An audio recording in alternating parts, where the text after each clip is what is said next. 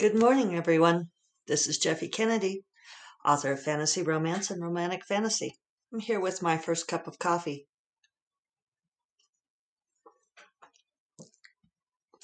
It's good. Today is Friday. Yay! And I have to adjust because the sun should be rising. There, that's a little better. In the window behind me. Today is Friday, April 16th. A sunny day today after a stormy week, but still pretty cool, a little windy, so I'm still inside. So, April 16th, special day in the personal history of Jeffe. Lo, these many moons ago, when I was but 16 years old. I believe that's right. April 16th, when I was 16. Yeah. Was the date of the Sadie Hawkins dance at my high school. Which, it's so funny to look at that now. Sadie Hawkins was from a comic strip, wasn't it? Something like that. And the Sadie Hawkins dance was when the girls would invite the boys to the dance, as opposed to the apparently entrenched tradition where only boys could invite girls. Where does that come from anyway? I mean, it's like I realize that that's like part of the patriarchy, right? That it's like, but what does that rule serve that um, that women can't? I guess it's like women can't control their own destiny, right? You're not supposed to put yourself forward and select your mate that you are to be selected. But Sadie Hawkins' dance, the rules were suspended. And it wasn't like we observed them slavishly anyway. It was a holdover from another era.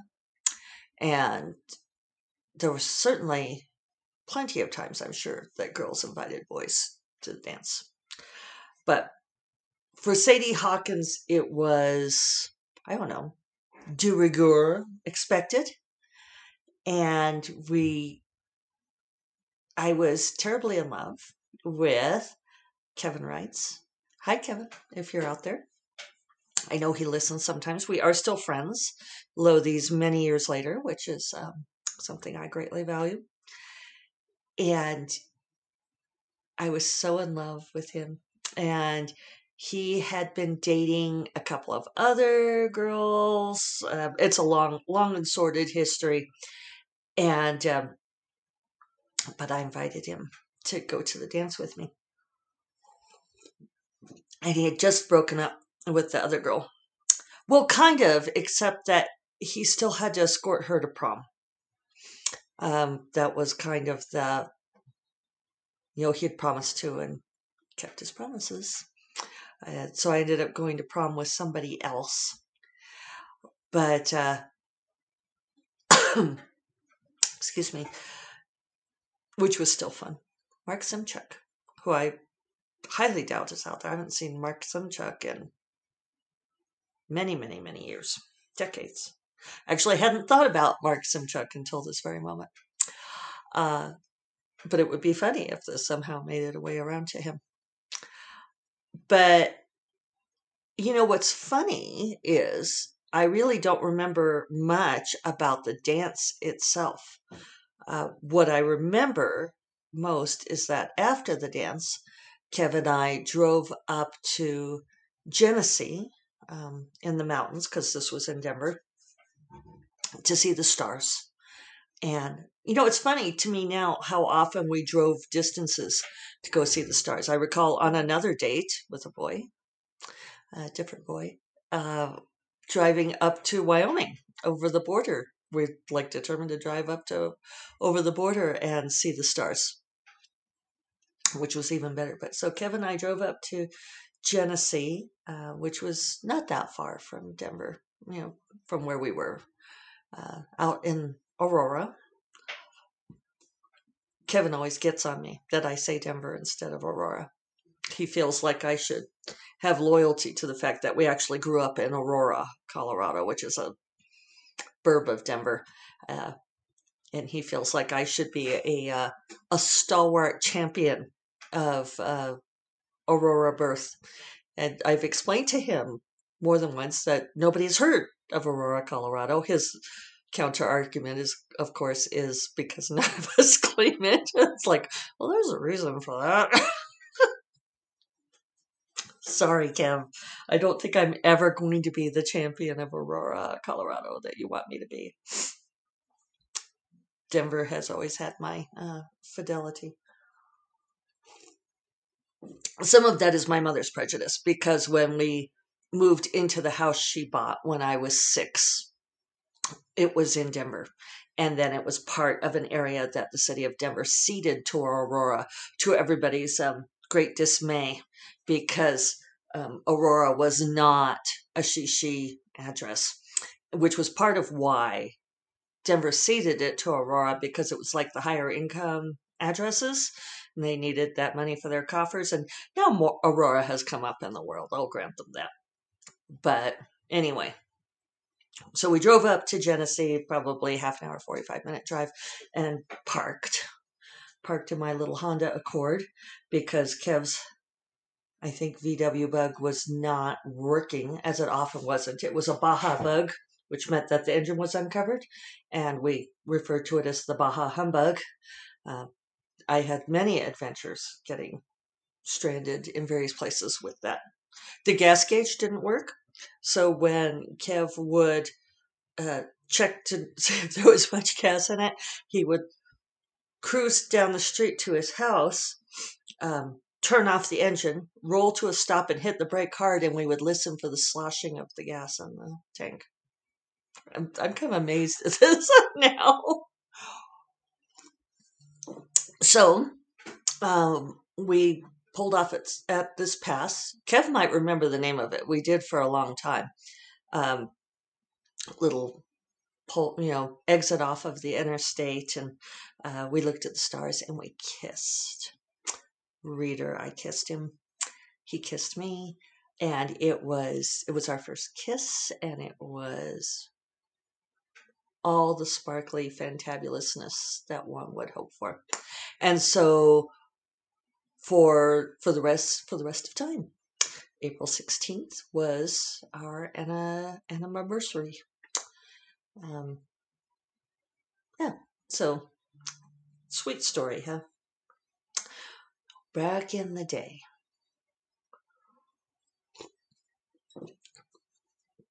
Funny to think about now. So, let's see. This week's earrings, or this week's... I'm a little tired today. I'm sort of getting back in the groove and all of those things.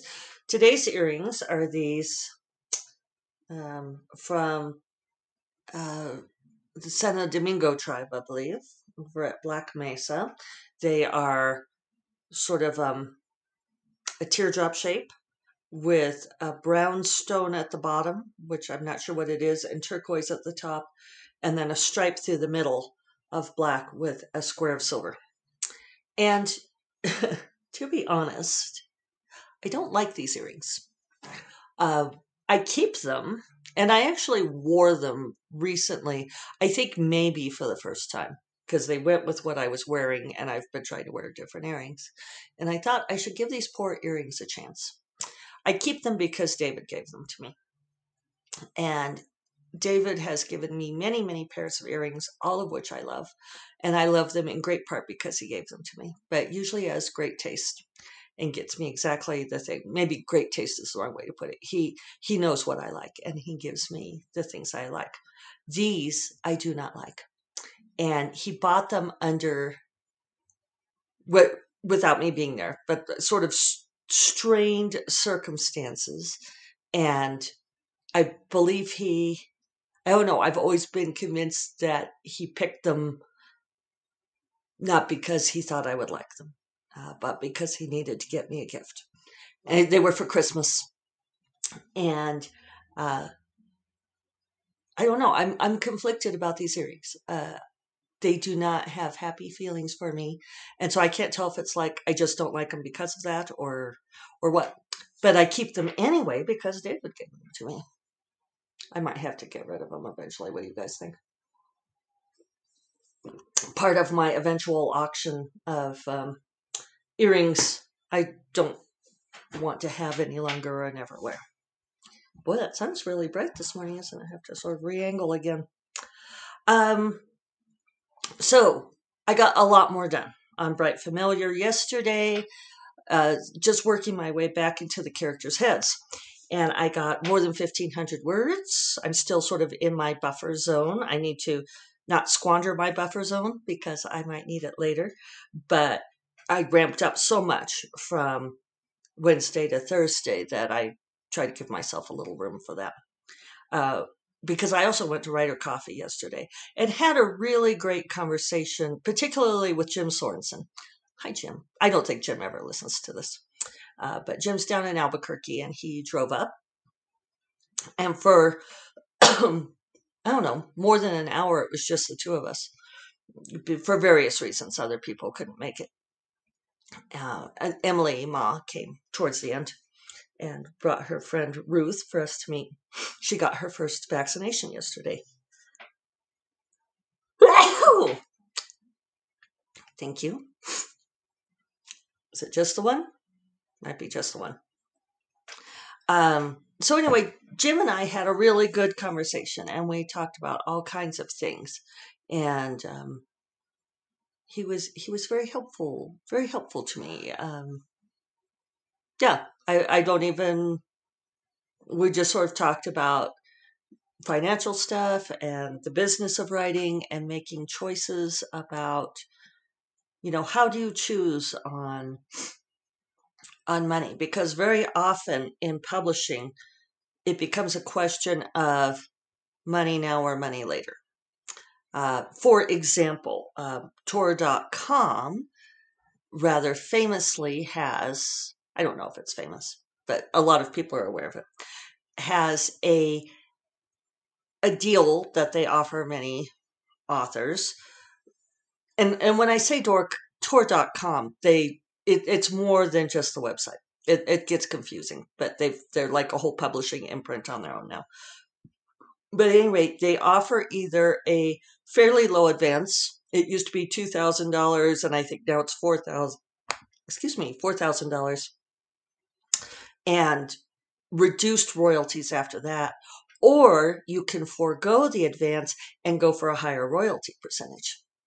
And so it becomes a choice, right, between money now or money later. And you're essentially gambling on whether or not you think your work will be successful. And there are some people who are such traditionalists in the community that they will always, always, always say, take the advance. You need to take the advance, and all that matters is the advance. And I have never loved the advance model because it's basically a loan, right? When you receive an advance, it's an advance against royalties. And so only after you earn enough to earn out that advance. So only after the book makes, if you get a $2,000 advance, it's only after the book earns you $2,000 in royalties, which is like your percentage of what the book sells for, then do you start getting more money again. And it's something that many authors are confused about. I had a friend way back in the day, back when I was in Laramie, who got herself a really nice book deal. It was for an essay collection, and it was right before things kind of crashed. And she got a $75,000 advance. And oh my God, she blew this money, people. And I adored her. I thought she was lovely. She spent a big chunk of it hiring this very famous band to play her boyfriend's birthday, which is kind of cliche, but there it is. And she had said to me at one point that, sort of in this aggrieved tone of voice, she said, "Oh, I can't wait until this book earns out its advance so I start making some money on it again because I'm broke." And I don't, it takes a long time to earn out $75,000 unless you're a blockbuster, and her book was not. Then it you know, a lot of times you're just never going to see that money. And so Jim and I were talking about an offer I've received, and where I would get a certain percentage of royalties after they've been paid back their production costs. And so I was explaining this to Jim, and he goes, "So never." And it's like, that's really the way to approach it on things like this, because it's like, yeah, probably never. There's a chance, and it's nice if it comes, but it's better to treat that as gravy, because that money later may not show up. Now, in other cases, like I know a couple of people with the Toric.com thing where they decided to go with the no advance higher royalty percentage, where it's worked out very, very well for them. But that's, to me, a little bit different, because you're gambling on how your work will eventually sell. When you're in a situation where somebody's like paying production costs, and then you are going to get royalties like maybe someday after they've paid off all their expenses, it's just better to assume never. So I know there's a lot of gradations to this and nuance, and that's why it's good to be able to talk to somebody else about it and weigh the ups and downs and so forth. There's a lot of reasons for choosing to take a deal. There's a lot of reasons for choosing not to. And the thing is that, especially for newbie writers, at the beginning, you are just so delighted to receive an offer that you don't weigh that stuff at all. It's like, they want to give me money for my work. Yes, yay. And you don't care if it's not enough or if the terms are questionable and so forth. You're just all yes, 1,000 times yes. And Jane and Bingley won't care that the servants steal all their silver because they're in love. But if we are talking about business, then we do need to care. So, yeah, uh, I need to wind up, because I've got Safwa board meeting this morning, and I want to get in an hour of writing before I do that. But I do want to mention that. Oh, I know what it was. So that was my little bit of vamping to get through. Uh, one of the things I'm doing to work myself back into the characters' heads, I'm right familiar, is I'm just letting myself write whatever. I'm doing a conversation between them, and who knows how much of it I will keep. And I think that is one way to get that flow going again. Getting that flow going is really critical. Getting the characters so that they're speaking and so forth. Uh, so I just let them talk about whatever they want to talk about, knowing that I can go back and edit it later. So I thought I would mention that in case it's a helpful piece of advice for all of you. And on that note, I am going to go. I hope you all have a fabulous weekend.